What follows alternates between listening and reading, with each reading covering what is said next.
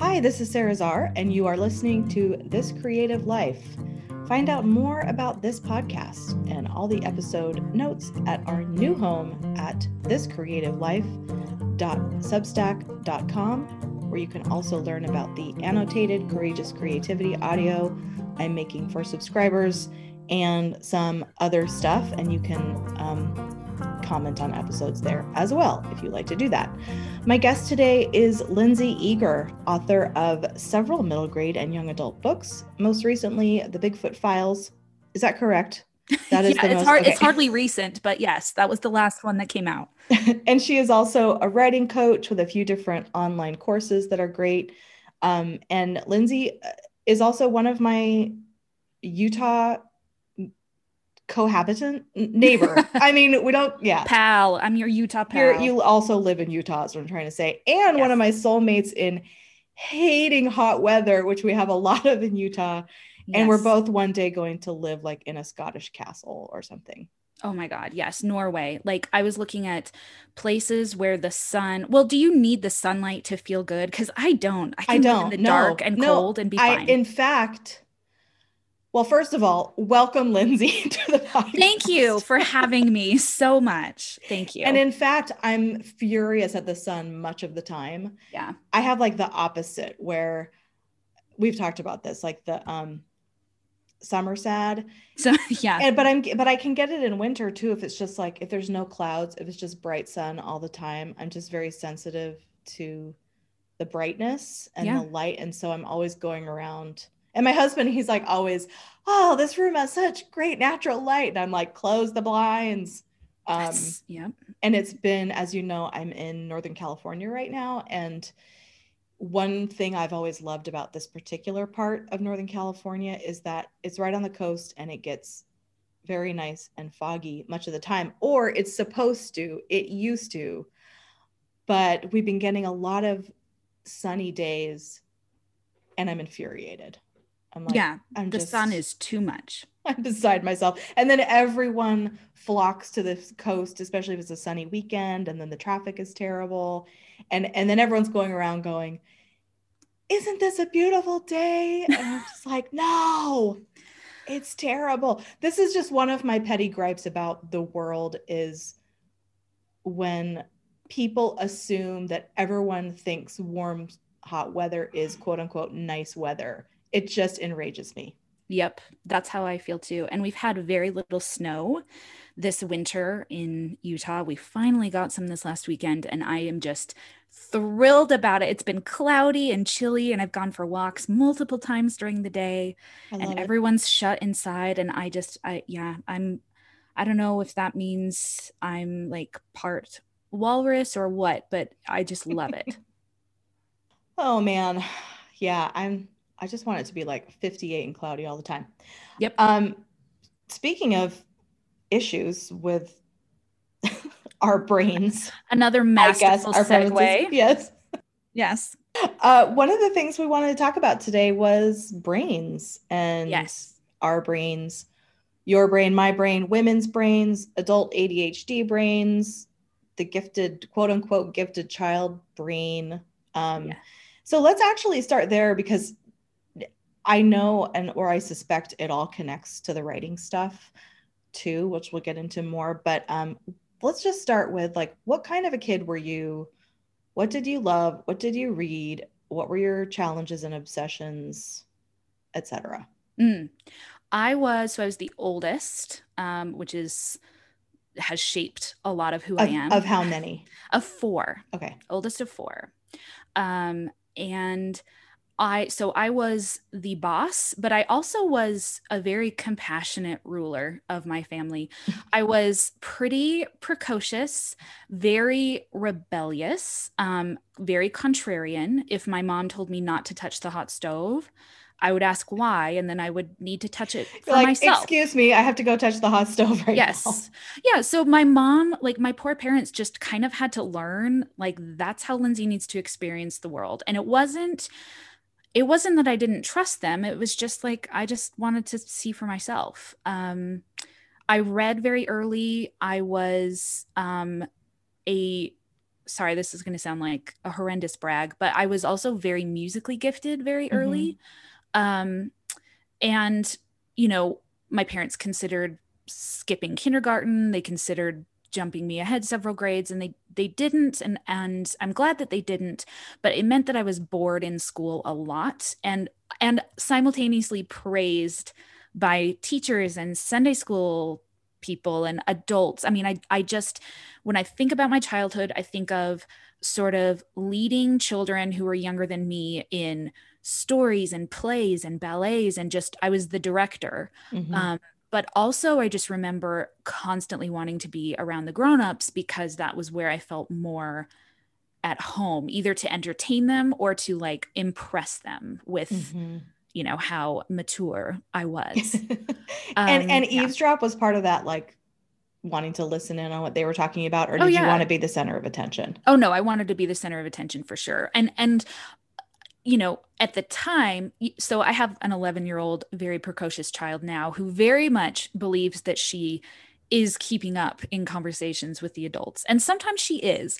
But at the time, I mean, I really fully believed that I could hold my own in these grown-up conversations. And I look back now and I'm like, Lindsay, no, you just butted your way in and they indulged you. And that was wonderful. But I was no prodigy. I just was an oldest child who constantly needed my ego stroked and needed alone time to be with my brain and needed to constantly be moving, thinking, talking, making. I mean, I was just a whirlwind. Difficult to get me to bed, to go to sleep at night, difficult to get me to nap.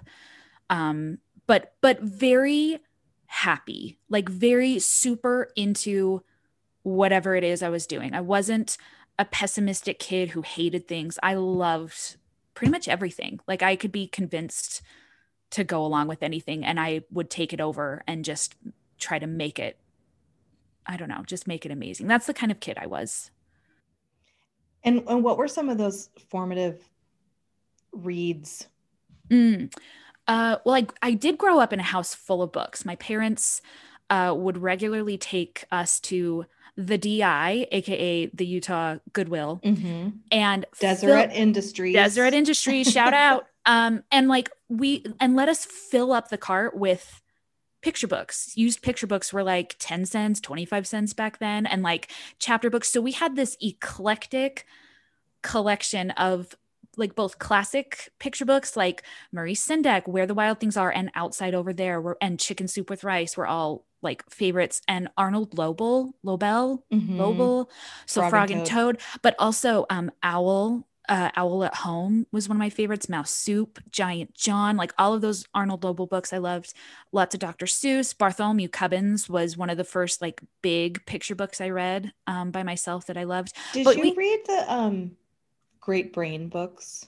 I did not. My dad really wanted me to read those, and we had those. It's funny because I was this little kid in San Francisco just discovering the Great Brain books at the library. Yeah. And then as an adult, I was like, oh, those kids were Mormon. And that is after I like lived in Utah for 20 years. And that is fully why I was like, yeah, no thanks. I knew they were Mormon. I knew my I have parents a lot of Mormon like, kids in my life already. Thanks. Yeah, like no thanks. Well, and same with like my mom tried to get me to read Anne of Green Gables and Little House on the Prairie, and I was like, Pioneer girls, no thanks. Well, I should say like you grew up Mormon, right? I did grow up Mormon. Yeah, so we're not disparaging no LDS kids. We're just saying it was like overly familiar to you. Oh yeah. And like and Mormon, or LDS as we're supposed to be calling them now, like LDS culture has their own publishing houses and their own kind of, they try to make their own literature for people who are in the church, and they're just not always so great. And I grew up in Utah County, which in the 90s and we're saying early aughts now, right? That makes me feel so like fancy. At that time, Utah County was 88% Mormon. Right. I mean, that kind of homogeny just like does not exist anywhere else. Maybe Amish country. It's intense. Yeah. So anyway, we just had so many random books. And as I got older, you know, I loved Beverly Cleary books, all of those. Harriet the Spy I loved. Did there come a point where you like were interested, like you were gravitating toward books that made your parents go, or maybe if not your parents, like other people in your life be like, those are too secular. Don't read that. Like, Yeah, it wasn't until later. And it was, well, okay, so two big ones that I can remember. The first one was in junior high when I got really into Egyptology. mhm. And I mean, The Mummy had come out. I was already kind of obsessed with ancient Egypt because it's just one of those things that I think kids love, like dinosaurs and sharks, and it's just cool. I used a Barnes and Noble gift card to buy this gorgeous illustrated version of the Book of the Dead. And my mom was fully freaked out that I was trying to perform some sort of resurrection ritual in my basement bedroom and was very concerned. And I just was like, no, it's just cool. Like they mummified people. It's awesome. And this is like all their spells. And my mom especially was very worried. The other one was later when I was in high school, everyone was passing around this book called Jay's Journal. Do you remember Jay's Journal? No, I mean, I'm significantly older than you for one thing. Sure, but you did And grow up here too. no, I didn't. Or not you didn't grow up No, here. You were no. living here at the time though. Well, I moved there in 2000. Yeah. And I'm trying to think, what was Jay's Journal? That sounds like, was it like a modern day version of Go Ask Alice or something? Yes, it Okay. was. It was like, oh, this is a memoir told from someone who was actually there. It was some Pleasant Grove kid who started using Ouija boards and got possessed and then like killed himself or killed someone or Your basic satanic your panic. basic satanic panic book. And you know, I had zero interest in reading it until they told me not to. And Until there then was probably a school assembly where they were like, yes, don't read this book. And then everyone immediately basically read it. that was basically it. And I somehow got a hold of two copies and also checked out the one from the school library and then just refused to give it back. And so my locker was like, hey, you want a copy of Jay's Journal? Come, it was like a That's amazing. Fahrenheit 451 situation. Like if you wanted to read Jay's Journal, you go see Lindsay and knock 3 times. And then the Da Vinci Code, I read that and was obsessed with that. I remember that. But really the only thing that was sort of not really allowed in my house was Led Zeppelin. And that was Oh, the best band in the history of rock and roll. well, yeah. And again, like, would I have thought Led Zeppelin was that big a deal had it not been forbidden to me? I'm not sure. I sure love them and sure think that they are all that. But my dad was fine with Nine Inch Nails. My dad was fine with anything, but he sat me down like in seventh grade and said, now, Lindsay, no Led Zeppelin. Because they have a lot of satanic imagery and I I don't want mean, you to to be get roped fair, in. like all those 70s, there was like a lot of 70s bands that Oh, the yeah. members got very into the occult. It was like a whole thing, It was in the like Black 70s. Sabbath. Yeah, and like everyone was Totally. obsessed with Anton LaVey and everyone read the Satanic Bible and it's just like, Yep. It was totally a whole thing. It just is funny now looking back and just going, oh, dad, that you thought that that was the biggest thing that you should fear for your teenage daughter. Like that she might accidentally summon the overlord. Like, oh, dad. There just were other things going on at the yeah, time that were far that more he should have been worried about. nefarious. Yeah, exactly. So that was, I mean, we were, I was allowed to read pretty much whatever for the most part. I remember finding a copy of The Witches of Eastwick and like skimming the pages and finding all of the sex scenes and reading those and like just being like, whoa, this is a grown-up book. Yeah, that was what got passed around when I was in junior high. It wasn't what we wanted to read was all the sex parts of every Yep. book that existed. So Yep. that's what got passed around. And there wasn't like as I mentioned, I'm older. So I was growing up in the early, like I was a teenager, middle school in the early 80s. Yeah. And the Satanic Panic was a few years in the future, Yeah. like late 80s, early 90s. Yeah. that wave of it anyway. Yeah. And Yeah. That it comes iteration. and goes. It sure does. But the sex, definitely. The big one was someone had Judy Blume's wifey. Oh, So I don't know yes. if you're familiar with that, I sure but am. probably someone got a hold of it because it was like, oh, Judy Blume, she writes teens and middle grade books. But this one was, this was an Not. adult novel, but somehow this Yeah. kid had it. And I mean, that dog-eared paperback just went around the classroom 100 times. Yeah. Well, I still remember certain like images from that book. it's funny. This is like a slight tangent, but my first YA will come out, I don't know, someday. It's been under contract since 2015, but it'll come out someday. And it is very much full of, it's not full of sex, but it's full of sex jokes and dick jokes and crass language, because it's sort of a nod to teenage me who, like, I was already a big reader, but friends that I had would read anything that had any kind of naughty language in it. That was like the best way to get teenagers to read, was to tell them that there was like a sex scene in the book. So my first YA will be extremely not necessarily parent friendly, but that's like my little wink and hug and love letter to teenagers who sometimes just need some dick jokes to help them get through a book. And I'm hoping it will be like passed around, and in that same way that all the naughtiest parts will be dog-eared, you know. That would be an amazing tribute. It would I be. do remember, the funny thing is though, after reading, someone also like was passing around Penthouse letters in 6th grade. Oh my God. And then we were reading like Judy Blume's wifey. So and I kept hearing about Judy Blume's Forever. Yeah.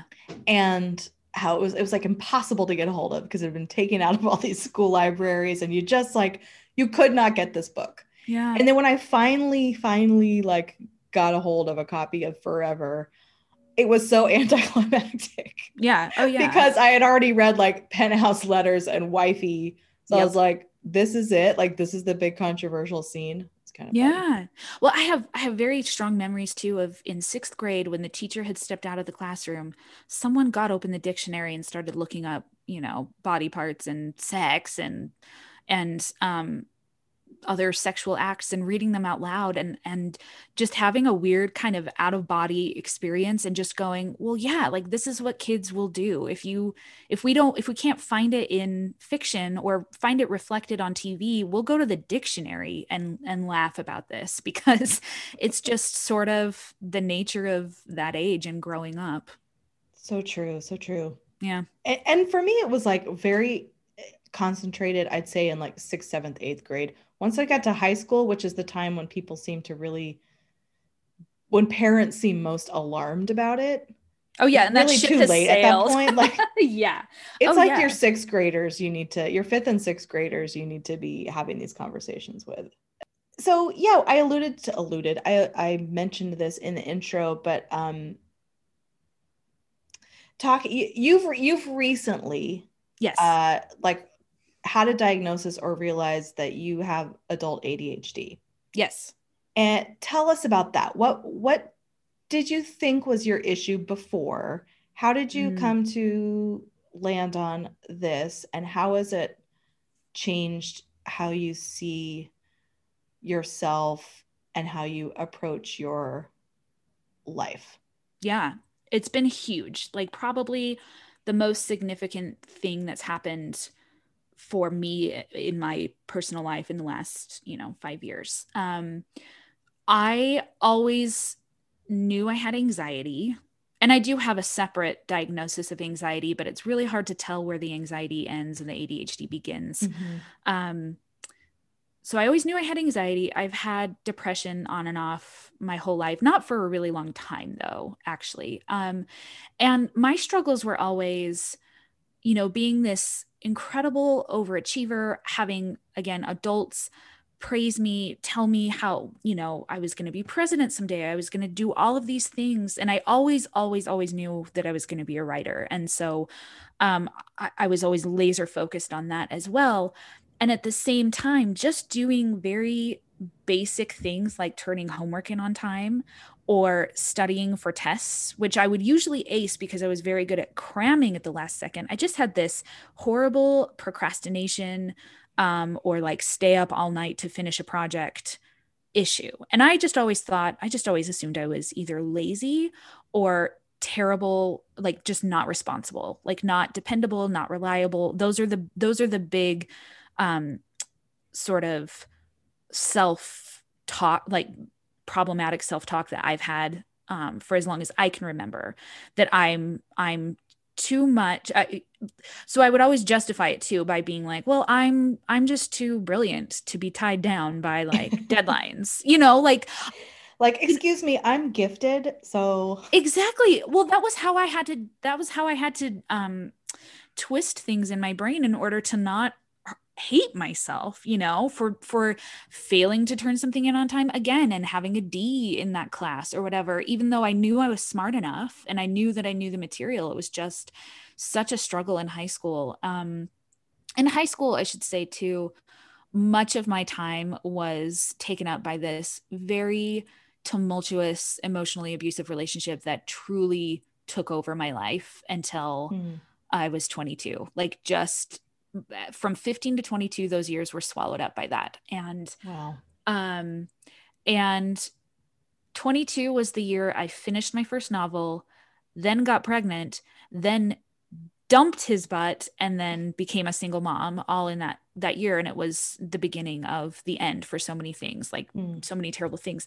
Then I've never really held down kind of a quote unquote normal job. I've always done things like teaching piano lessons, like gig work basically, because I can set my own hours, and I didn't necessarily have instructions to follow. Those were always really hard for me, or I would just get so bored. And I should say boredom feels like one of those words that's an indulgence, like, oh, wow, you were bored, too bad.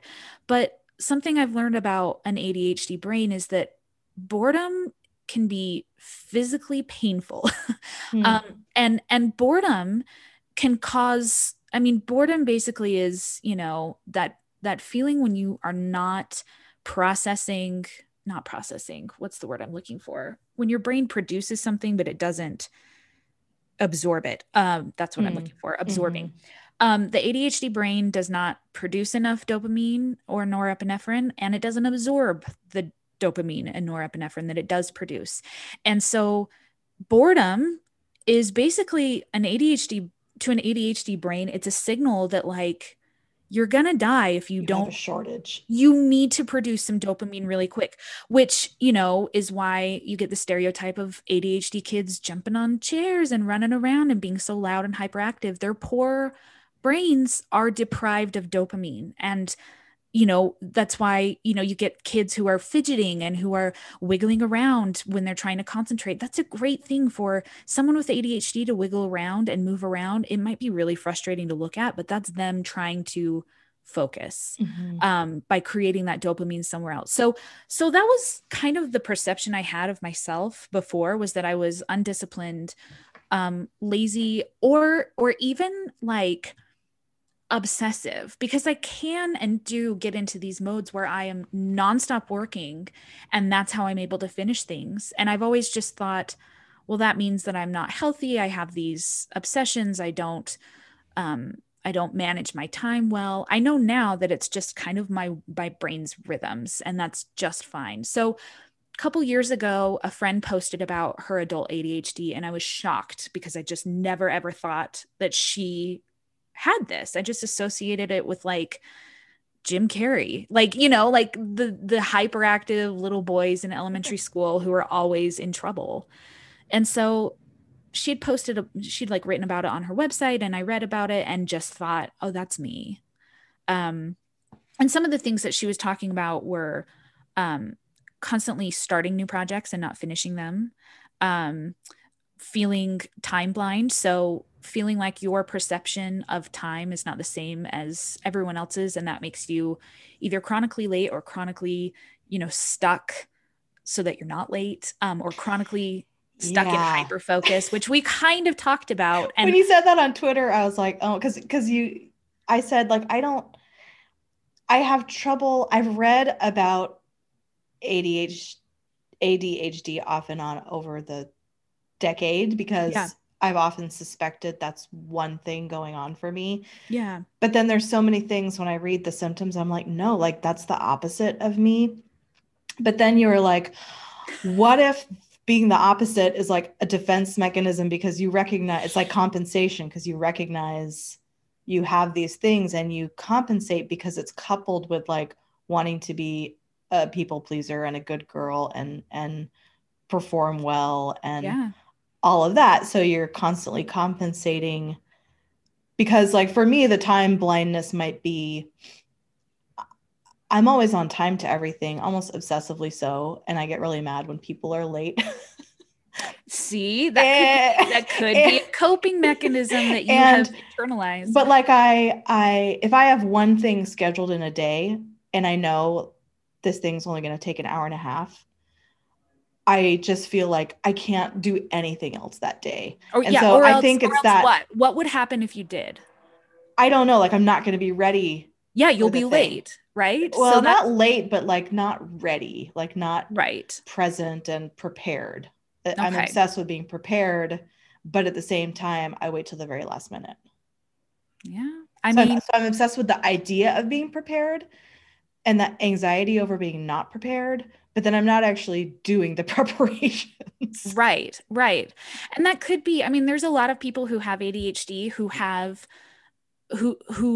10 years of never being late for anything, but what you don't see behind the scenes is yeah, they're sitting there waiting for it to start for 2 hours and they're frozen and then they lose that time.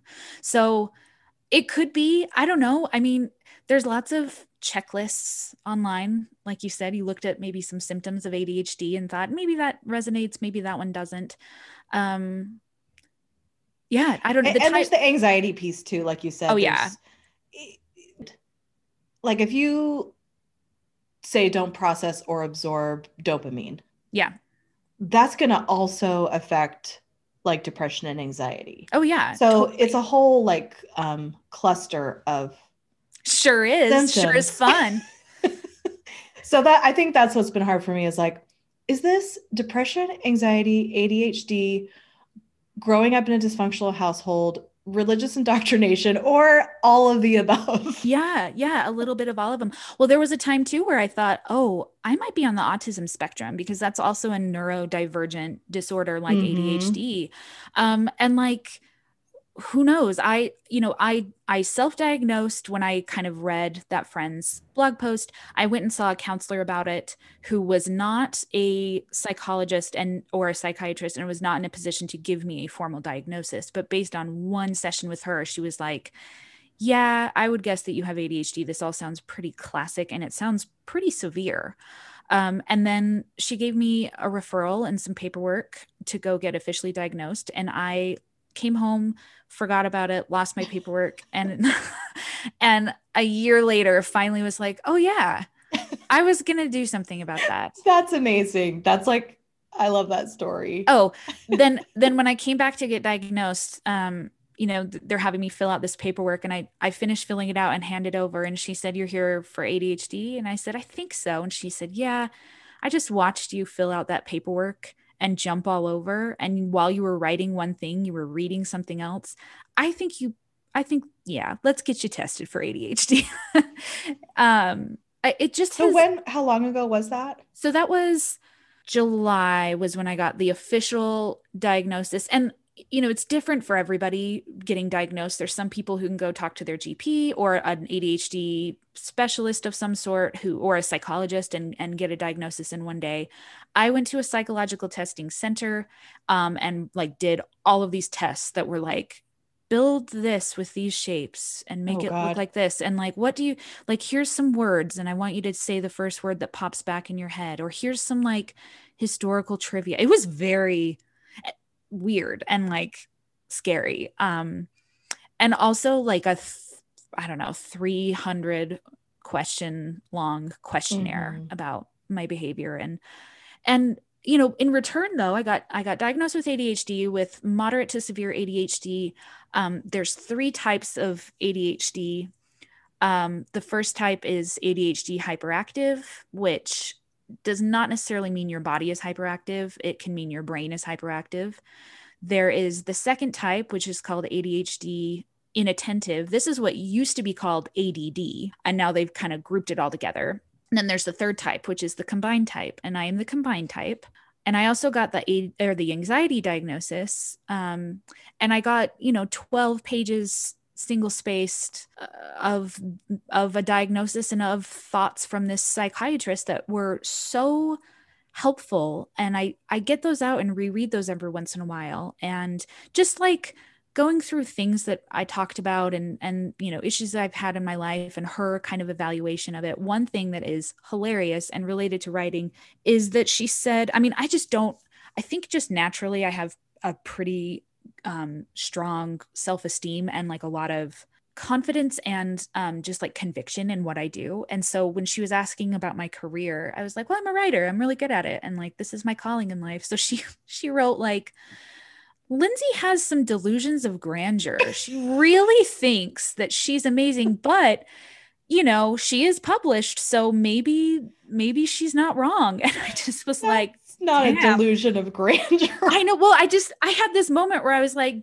uh-oh, is this like a confident woman issue that like it's so rare that a woman can say, this is what I love to do and I'm good at it and like the world will remember me for it someday? Is that so rare that I have to be diagnosed with that's now like pathological? Anyway, I think I have pathological delusions of grandeur. Anyway. So what's the end game of diagnosis? So is it about medication, or is it just picking up other tools to help you, or how does a diagnosis help? Yeah. So for me, it has been about medication. It's about treatment. It's not something that can be healed or fixed. It is literally, my brain is literally physically different. My prefrontal cortex, which holds all of the executive function, so like being on time, making decisions. I have a very difficult time making decisions, especially if they're little and inconsequential. That's just like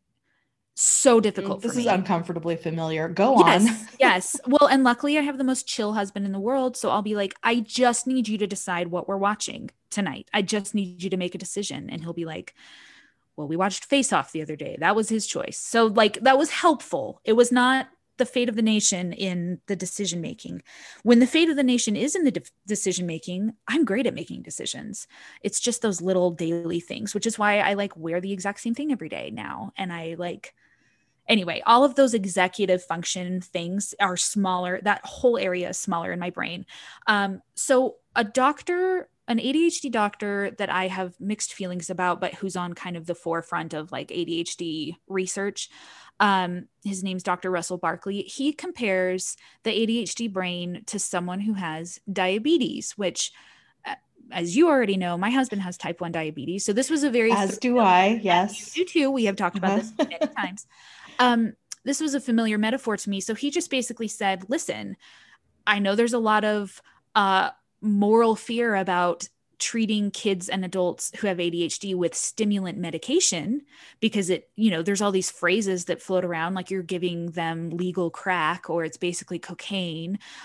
Things like Ritalin and Adderall are stimulant medication. But he said, would you deny somebody with diabetes the chemical insulin that they need for their pancreas to function? I mean, yes, that's what our healthcare system does. Right. It does deny insulin to diabetics. It does deny, right. But in theory. Be that as it may, in theory, yes. Well, and even there are people who think that, if you could just eat better, you could cure your diabetes. So that maybe is not the best metaphor. Yeah, exactly. Like the pancreas and the brain, neither of them are producing the hormone that you need to function. Yes. You need to get it from somewhere. Well, and I think in just like culture, we hear the phrase dopamine and we think like, oh, chocolate, rushes, roller coasters, sex, impulsive behavior. And it becomes associated with these kind of wild dessert-like things that are just for, the fun times in life. But it's, if you don't have dopamine, you can't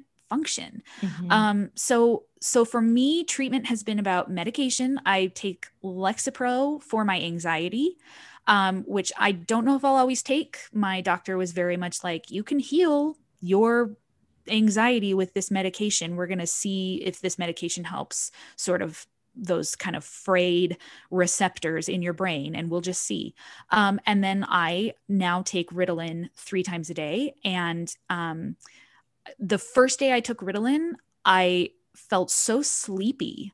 I just wanted to lay down and take a nap. And I was so confused. I was like, what? Like this, why am I so sleepy on Ritalin? And I realized, oh, this is what a normal functioning brain feels like. It's calm. It's quiet. One thought comes at a time. I'm just so used to this rushing freeway of thoughts and feelings and impulses in my head constantly. It is like 10 billion TV stations on all the time in my head. And when my Ritalin is working, it just is quiet. And I mistake that every time for sleepiness.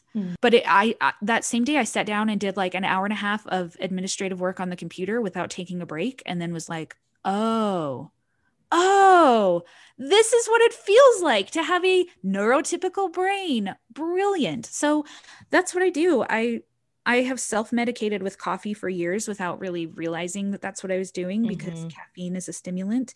I was drinking between 48 and 60 ounces of coffee every day, up until about 10 o'clock at night. And then I would go to bed at 11, no problem, because coffee calms me down. It doesn't pump me up. It helps my brain focus.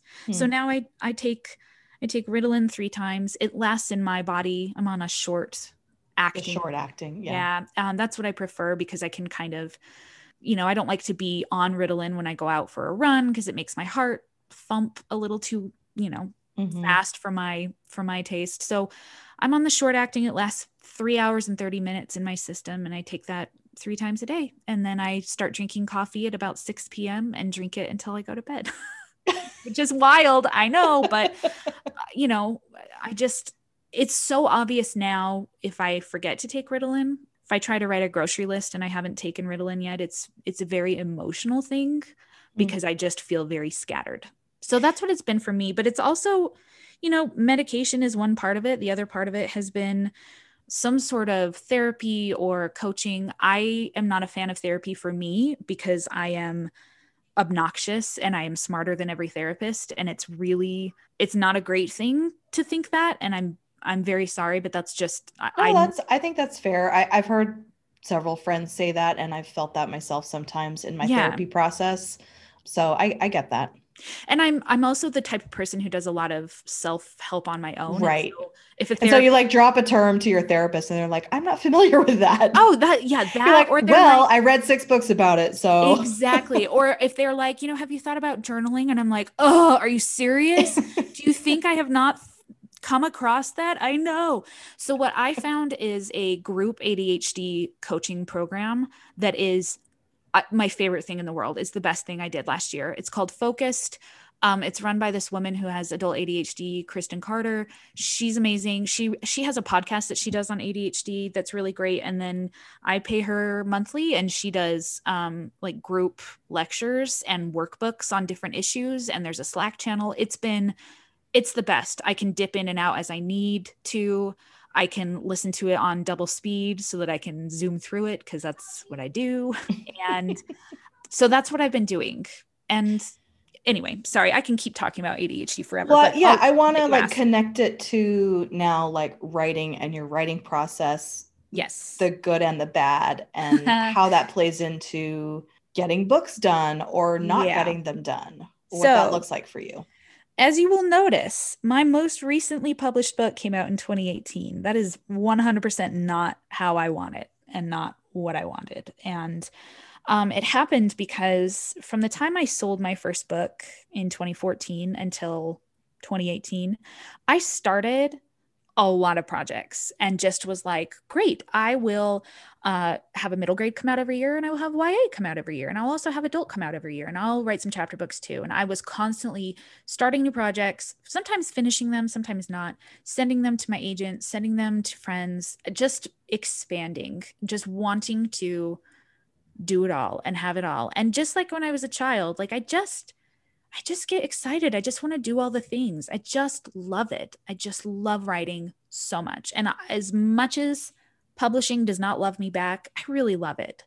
And what that meant was juggling all of that. Plus, I got married in 2016. I had another baby in 2016. All of that meant, well, no human can do all of that, basically.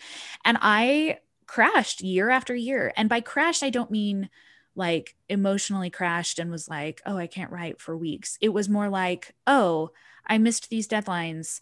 I should have done this, but now I feel shameful over, that I haven't finished this book. So I'll start a new one.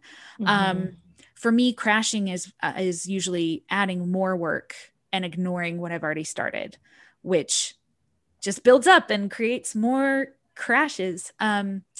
So, that's like the not so great part about not knowing I had ADHD and trying to publish is I just lack it's very hard for me to constrain down to A, what's actually the priority because it's under contract, and B, like what is actually feasible. I still regularly, I'm working so hard on this and I'm getting better at this. But if I sit down to write like goals for the week, I still try to do things like write 2 novellas. And it's like, Lindsay, no. In a week? Like, could I? Yes. I know that I could because that was what 2019 was like. My husband was out of work. I was between publishing paychecks and I ghost wrote 25 romance books. Oh, I forgot about that year. In a year. My God. Oh, Lindsay, I'm so glad you mentioned that because I had blotted it from my memory. Oh, I would like to too. This year more than I think a lot of people who followed you on Instagram and stuff were like vicariously just stressed out.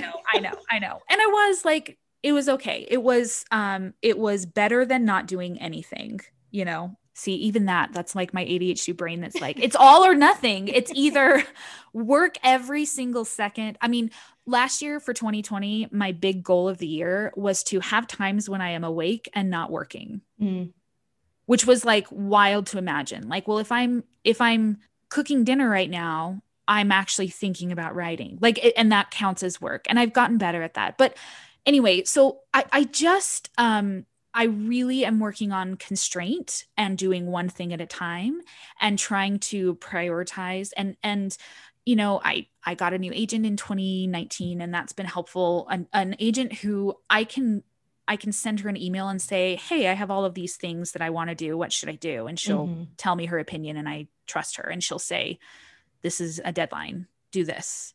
That's really helpful.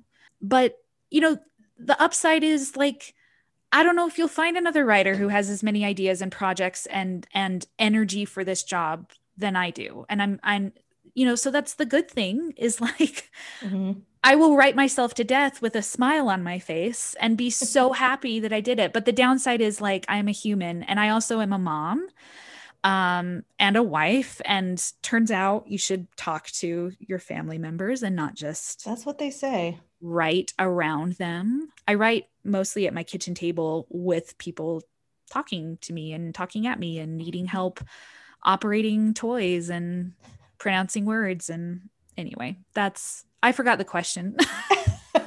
No, that makes sense. So, I mean, do you, when you're gonna go, okay, like this is the deadline thing, either contractually or your agent has given you one to help you, I'll say proponent, advocate of fast drafting. Yes. And you teach a course on fast drafting, which I find very difficult to say and that's extremely difficult to do.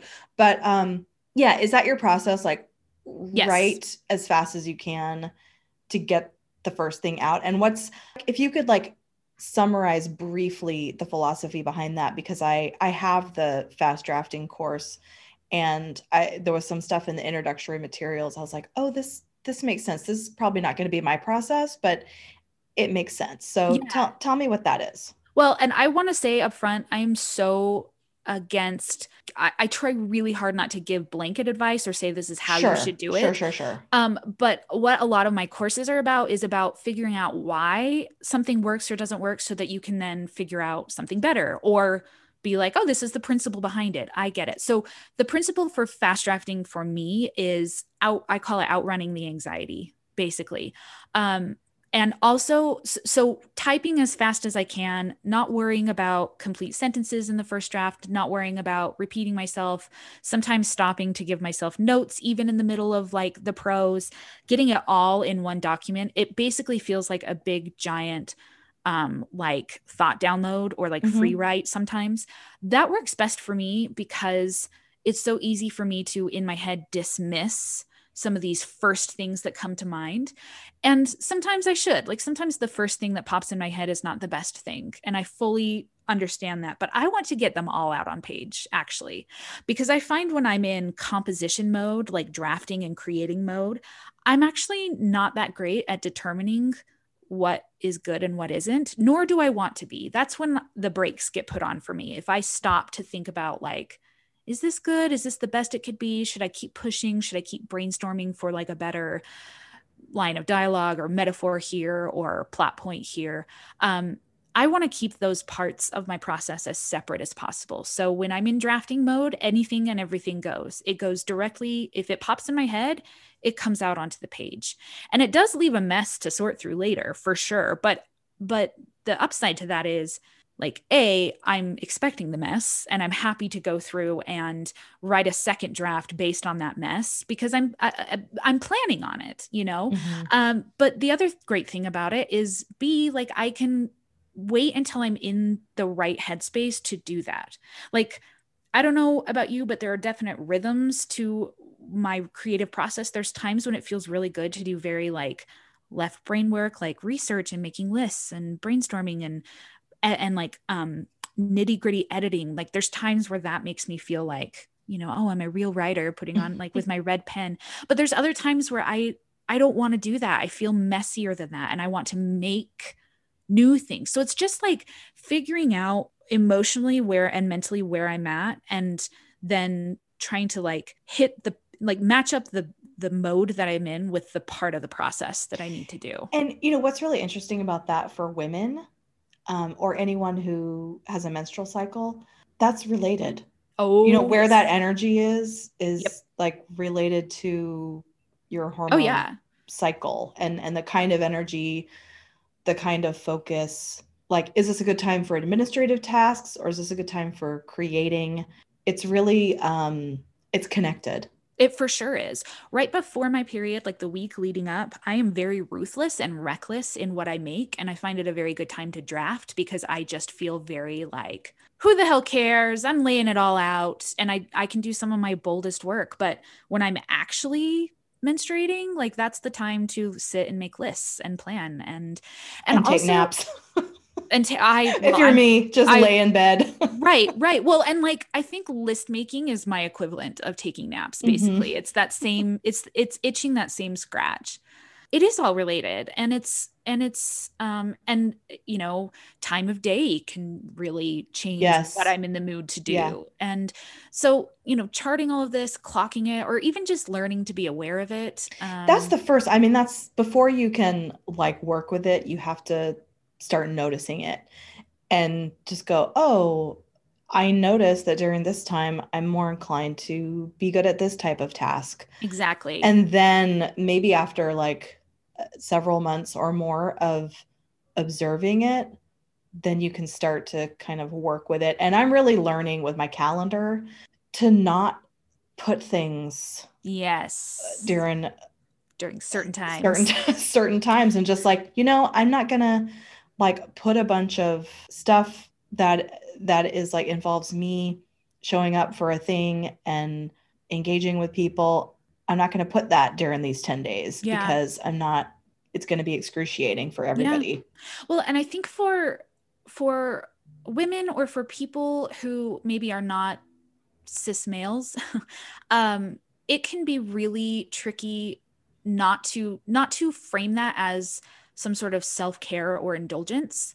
To be like, oh, I'm gonna be nice to myself and not schedule, you know, this type of thing during this Right. time of the month. But if you're Or anything like a like, weakness, yeah, well, like, I oh, I'm just, well, I'm only good for half of the month. That's not what we're exactly. saying. Yeah. No. Well, and if I mean I'm pretty good at taking care of myself as it comes up and just being like, oh boy, I'm tired. It's time for a cookie. I will have my cookie now. I deserve this cookie. I'm good at that, but I know a lot of other people struggle with feeling like it's an indulgence or feeling like it's this special treat to plan for yourself in a nurturing way, but it's also the most efficient too. Yeah, you're working with the flow of your energies instead of against it. Exactly. And there's and not only is that kind to yourself, it's just freaking the smart thing to do. It's the most efficient thing to yeah, to plan that sort of thing. It's hard though. Like it's really hard. On days when I don't really take days off in the same way, but I have to schedule out, from 1 to 3 o'clock, I am sitting on the couch with my kids watching a movie. If I don't write it on a schedule, or if I don't have it like a task that needs to be accomplished, I don't do it because I don't do free time. But yeah, I have to do that with reading. Like I have to schedule my reading time, and it works out well for now that we have a cat. I just try and like coordinate it with the time where I know he's going to want to like take a heavy nap on a lap. Yeah. So I'm like, okay, let me get in the beanbag chair with my book and I'm going to get my hour or two of reading. I love that. The cat's going to get his snuggles. Yeah. And then, because you got to read. You do have to read. Oh, yes. And you want to. Did you read a lot last year during the pandemic? I felt like I did. I'm a slow reader, so I don't like have this like super long list, but I was always reading. Okay. I always have a book going. I mean, my stamina wasn't long in terms of my attention. Yeah. Stamina, but I always had a book where I was like reading a chapter before bed. But if you're reading a book that's like 60 chapters, it takes you a couple months to get through a book, and that's fine. But like, did your reading habits change at all last year? Like, were you reaching for specific kinds of books to cope with all the fun that 2020 threw at us? At the beginning of the year, I was reading more. I did like a trial of Kindle Unlimited. Ooh, okay. And I found this series of psychological thrillers that I think I talked about this on a previous episode way back last year, but they're really badly written, where just as a writer, you're reading it going, you say this takes place in New York City, but nothing about this story indicates that the character's in New York. Sure. Why didn't X? How come Z? So like all that kind of stuff. Yeah. But I was just tore through like 3 of those because I was like, this is so dumb. It's like watching like I'm a fan of Lifetime movies. I'm a big fan of Lifetime movies. Oh yeah, they're cringeworthy, but they're but there's a range of quality. So there's like some good Lifetime movies, and then there's some ones where it's like there's some warehouse in Canada where they're just making Lifetime movies every 3 days. Yeah. So it was, I was just doing more of that kind of thing. Yeah. But I don't think my reading habits changed a ton last year. How about you? Yeah, I was very fortunate to be able to still like disappear into books, and I do the same thing. I'm always reading a book. In fact, if I finish a book at the end of the day, I've got to pick a new one and start it. Yeah. Because if I wake up and I know I don't have a book picked out, oh my God, it's panic. Because I got to make a decision first thing in the morning, and it's going to be drawn out and terrible. Yeah, I was going to say before, because like I said, I ghost wrote a bunch of romance books in 2019, and I went into the self-publishing world and got a crash course in what's going on over there, which is very different.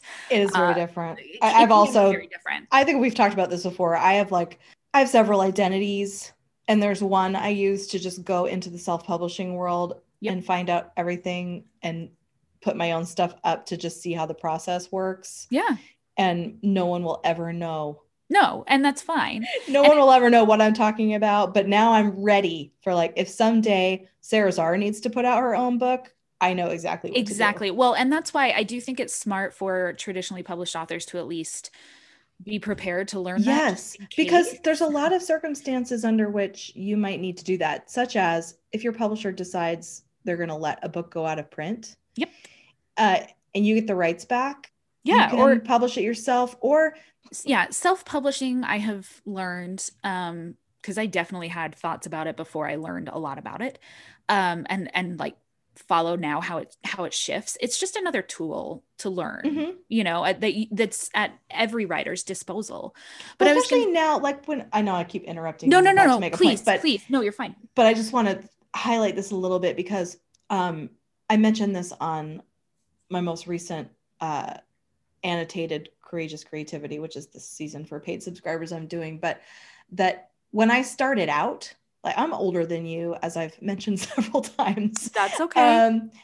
And so when I started out, we didn't have indie publishing the way it Oh is now. The no. only self-publishing was vanity publishing, and the thing that was bad about it was it cost writers so much money. It was so Yeah. And then predatory. you sold them out of the back of your Yeah, car or in that your is not the garage. case now. So like No. people who like me maybe 10 years ago would say like don't do that. We're operating on this old vanity publishing paradigm. The vanity It's publishing, not like that anymore. and also the oh, this is a gravy train, so anybody who wants to throw stuff up there without any kind of quality control can make a fortune. And that's what happened for a long time. Not everybody who self-publishes publishes crap, but there was a good long time where it was really hard to wade through and find good stuff that was written not just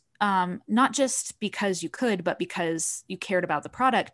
And it is not like that anymore. No, I mean, it's not competitive and good stuff. yeah, people are hiring editors, all that It's stuff. totally different markets, and for a lot of self-published authors, it's totally different aims. There are a lot of self-published authors who are in it to make money, period. They are not in it to write what they love, and there's just like nothing wrong with that. It's just a different approach. No, I was going to say about quality of psychological thrillers set in New York and not set in New York, and also Lifetime movies. I'm deciding the more I write, the more I read, the longer I'm in publishing, which is not like that long, but um it's all about like compensation, I feel like we just watched, I mentioned we watched Face Off. I was too young to see that when it came out, but I love Nicolas Cage. I love a good cheesy action movie that's totally unbelievable and bad dialogue and just like, oh my God, just so pulpy. And everything about it is all about compensation. Action sequences, freaking awesome. The character work, not so great. The plausibility of the whole premise of John Travolta's thick neck somehow like housing Nicolas The Cage's premise little of tiny one person's face off onto another person's face on in 72 hours with no scars, like it's so implausible, but it doesn't matter because there's other things to compensate for it. And so I feel like you see that a lot with commercial fiction. It's really easy, and I don't consider myself to be a commercial fiction writer. I lean way more into literary terms. I would like to win awards and die in poverty, but very well beloved, more than I would like to write lots and lots of cheap words. And I think you're the same way, that you tilt more literary. Well, no, I'd you. say the first, like Sarazar 1.0 would say that. Sarazar 2.0, who's 50 and needs to figure out how she's going to pay for her life till she's 80 or 90 or whatever, is more like, how do I just make money? I guess I mean ego Lindsay likes that and wants that. Oh yeah, no, yeah, ego. Ego Sarah would like to win literary awards. This is the gift of age, is your ego starts to chill out. I'm able to like say hi to mine like it's a separate entity. Like, hello, ego, do you need a stroke right now? Yes, okay. Well, no, I just was gonna say like the main, I feel like the main complaint about commercial fiction and self-published fiction is that it's like, oh, it's so bad. But it's like there's other things there that compensate for that badness. Like, well, yeah, it's like you don't rate everything. This is why I will not participate in 5-star rating systems. oh no, me neither. I just will I not don't do it because every book is kind of on its own scale, and I think the whole thing is ridiculous. So yeah, you don't rate Face Off the way you're going to rate like the latest Terrence Malick movie or whatever. Right, exactly. They're just they could both be 5-star movies. Exactly. And yeah, it just is, it's really interesting just seeing what some readers will accept as compensation for other things. Like Twilight has a lot of things to compensate for, but when it comes to romantic and sexual tension, like nobody did it like Stephanie Meyer. Like she had that compensation. So I don't know. I try to look at it.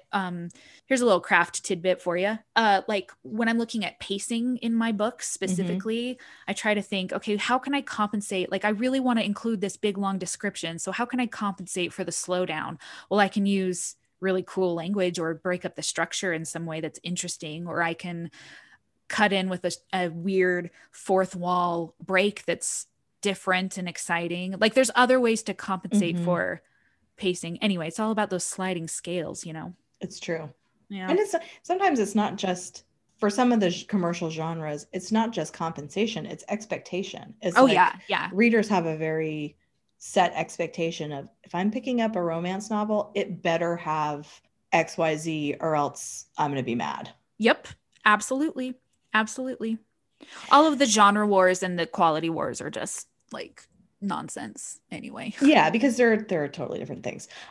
Before we start to wrap up, why don't you tell people a little bit about your classes and how people can find out more about them? Okay. My classes, so I'm smirking because I just never wanted to be a writing teacher, and yet here I am. You're good at it. It's fine. I am very good at it. I will say I'm very good at it. My passion is writing, not teaching, but I'm so happy you get it. I know you're the same way. Same thing. So I have the fast draft course, fast draft method course. What's it called? It's called 80/20, the fast draft method. That's what it's called. And then my other class is called the creative revisionist. And then I also added a kind of mini workshop that is instant access. There's 4 lectures or 4 topics that each have some lectures about like some craft things that I thought were important to share.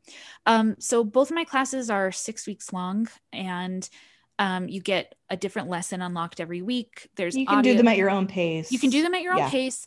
The one thing that you cannot do at your own pace necessarily is the live chats that are every other week during the course of the course.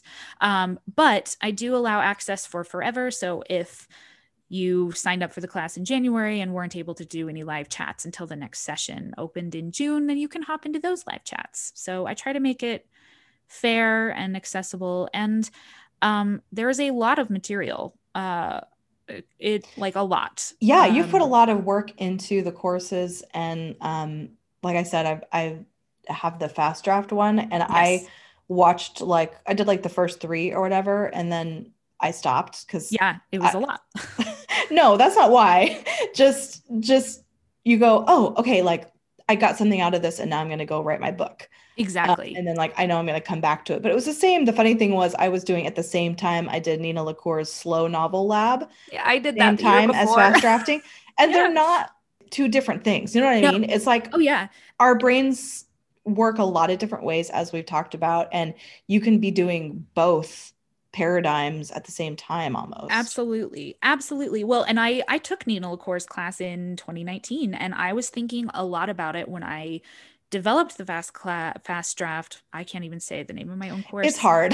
The curriculum. It's a tongue twister. I can type it. It looks good written. I feel like I don't say it out loud very often. I was thinking that I very much did not want it to be the antithesis of slow drafting. I did not want it to be the anti-slow, thoughtful writing class, because, and if I could go back now, I wouldn't call it the fast draft method. I called it that because that's what everybody wants. They want a silver bullet. No, I think that's a good name for it. Yeah, but I just feel like so much of the actual course and the lectures are not really about like how many words can you write, how quickly. That's the way art is made. No, not at all. Yeah, much more about like how can you knock out some of these beliefs that you have about yourself and your writing process and figure out what works best for you, so you can be, if not faster, more efficient, which is ultimately going to be faster. Or not even self-limiting. For me, it was just helpful to be like, okay, like my daily word count goal that I have is good. It's fine. There's nothing wrong with it. It's pretty typical. Yeah. But if I get it done in an hour every day, what if I did it 5 times in a day?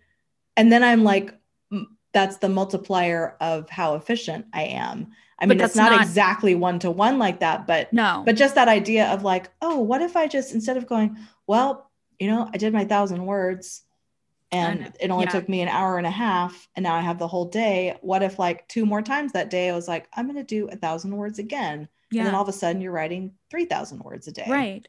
Well, and that brings up an interesting point too, which is, okay, so I've had something like around 200 students come through my classes at this point. I've talked to a lot of writers now. And I feel like over and over again, the main thing that makes people, quote, slower or less efficient, or less likely to push past like their current bounds, is this very self-limiting belief that what they're writing isn't good or isn't good yet.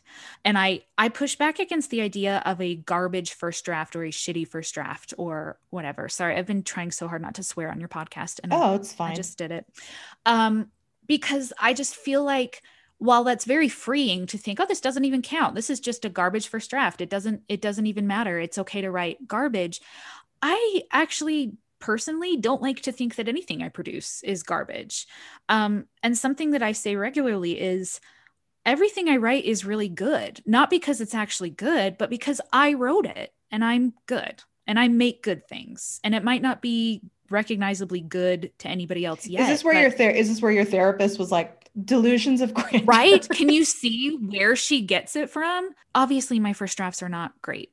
Like maybe even my final drafts are not as amazing as I think they are, but I don't really actually care what anybody else thinks, because if I made it, then it's great because I'm great.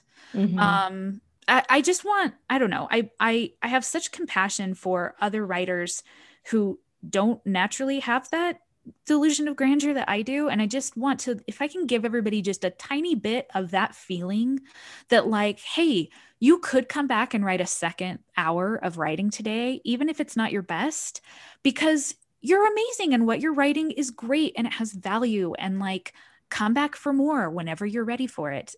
I don't know. That's the main thing that I see stopping people or slowing them down, mm-hmm. is that block that they're doing it wrong. It's not good enough yet. And therefore they should really make sure that they think everything through. I think that's true. Or just avoid it altogether. Or set those little consistent goals is great. Don't listen to me about goals because I don't do consistent goals. I'm all or nothing, and it's not great for everybody else. But there's wiggle room to push past that block. Mm-hmm. Okay. So I think we've talked about this a lot, but just, I got to ask everyone this. If there's one kind of obstacle you have in your process that always is like threatening to bring you down, what is it? And I'm going to guess that it's procrastination. Yeah, it is.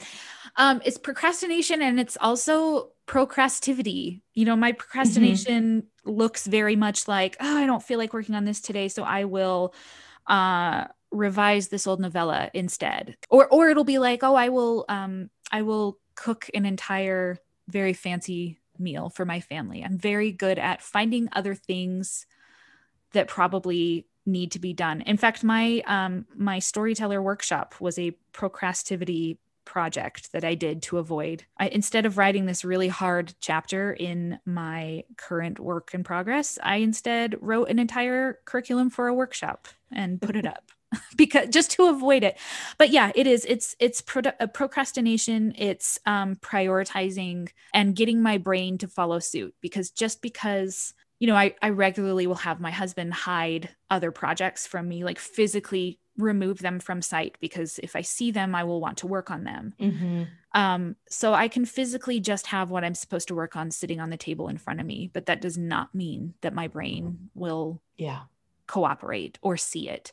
So working on that. And also something I've worked on a lot is this idea that bad feelings or feelings of discomfort or feelings of self-doubt or feelings of boredom mean something. Mm-hmm. I think there's a lot of writing advice that's like, if you feel good about it, the reader will feel good about it, or you need to be excited about it. Otherwise your readers will be bored. And I just feel like something I've had to really learn to do is to sit with the boredom of writing a book. Yeah. Just like learn, like sometimes it's just going to be boring. Yeah. Yeah. And sometimes it's going to be uncomfortable. And that doesn't mean that I need to, that like my gut is telling me to work on something else. It just means even the thing you love most in the world sometimes isn't fun. And you're right, like that advice where it's like if you're feeling bored, your reader's probably going to feel bored. And I don't believe in that because a lot of times when I'm rereading something, the part that I felt was like the most awful, excruciating thing to write, I either don't even notice it being different from any of the other parts, or yeah. it's like some of the best stuff. So Yeah. you can't always listen to your emotional energy. No, especially when you think about emotions, yeah, they're just not hints or proof all the time. It just is your brain trying to get you to do something easier. Yeah. So, Exactly. How about something that you're really loving right now? Some show or movie or music or something. mm, let's see. Well, we watched Face Off the other night. We're going through, I made this list, I keep a list, I should say, of movies that I want to watch so that when it's time to watch a movie, I have choices. And we're going back through and watching a bunch of movies so I was born in 1987. So I missed a lot of kind of movies in the 90s that were for teens and Mm-hmm. adults. So, we watched Face Off. We watched, I hadn't seen Aaron Brockovich, Oh, which you I love. hadn't? That's Well, it was awesome. rated R. It was not allowed in Yeah. my house. We're gonna watch Speed. Oh, I'm so excited for you. I haven't seen Speed in a long time. Oh, we're like halfway through The Fugitive. Like all of these are movies I'm aware of culturally, and I definitely have seen little Pieces snippets of of. on. Mm-hmm. Well, yeah, like because they're always on like TBS or they were when I was growing up. But to sit and actually watch them, and like Face Off was so stupid and good, and The Fugitive is just so good and good. I just love it. I just love. So that's what we're doing in the evening. After you watch The Fugitive, if you haven't seen it and you get a chance to find, I think John Mulaney's most recent stand-up special, he has Okay. a whole thing about The Fugitive interwoven through that's just great and I'm hilarious. excited. I love it. I just love it. And all of these, um, they're really giving me insight too, to like men who were men in the 90s and what they Mm-hmm. watched and what they were growing up with, like pre-Fight Club stuff. It's just interesting to like Mm-hmm. see this is stuff like my dad would have been watching. And so that's like a whole other thing. But just this whole 90s, like we watched Die Hard, we watched like this masculine, this hyper masculine Mm-hmm. action, dumb action Mm-hmm. movie. Just seeing kind of that cultural moment now And is and fun. the I would say Sandra Bullock and Julia Roberts as like the ideal of Yep. cool girl next door womanhood girlfriend material Oh yeah. as the ideal. I think the 90s, those were the two that were idealized in the Held male up that way. imagination. Yeah. I think you're right. Although I do remember my dad regularly saying that Helen Hunt was his dream woman and being like, "What? Helen Hunt? Like her?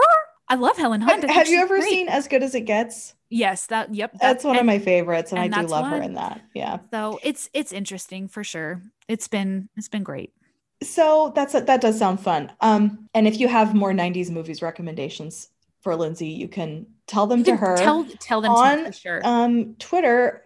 Where can people find out more about you and your books and classes? Where can they find you on social media? Where? Yes. Where are you? Where? I'm on Twitter. Uh, and let's see, my handle is Lindsay McCall. That's my middle name. I made it way before I knew I would ever amount to anything. But you can just search Lindsay Eagar and you'll find me on Twitter, and I'm on Instagram. It's pictures of my kids. So if you don't like that, then don't come by. My website is lindsay.eagarbooks.com. I've got all information about my books. I should have 2 books out next year. I'm still a writer. I'm still here. I'm going to be relevant again soon. From 2018 is not that long ago. Oh, You're but you're I you're doing just, fine. I know. My poor ego, though, is just like, Lindsay, what are you And doing? that's Lindsay with an A, And my everyone. last name is also Eagar. I know the temptation to spell it Oh, like the it word. is? It is. I So didn't even, I still, my brain rejects that, but I can see it right here. You're you can right. see it. So You're if you're, right about the spelling of your own name. I am, it would be a lot easier if my family had just changed it because over the years, I'm sure there's a Lindsay Eagar with an ER who's gotten a lot of emails and invitations and things, but it's AR. So it's Lindsay because I have a lot to say. and it's Eagar, like not like the word, but I am very eager. I will put links in the notes. Thank you. Thank you, Lindsay. It's been so great to talk. It's been wonderful to talk to you too. And send me I was gonna say text me or email me any other questions you have about ADHD.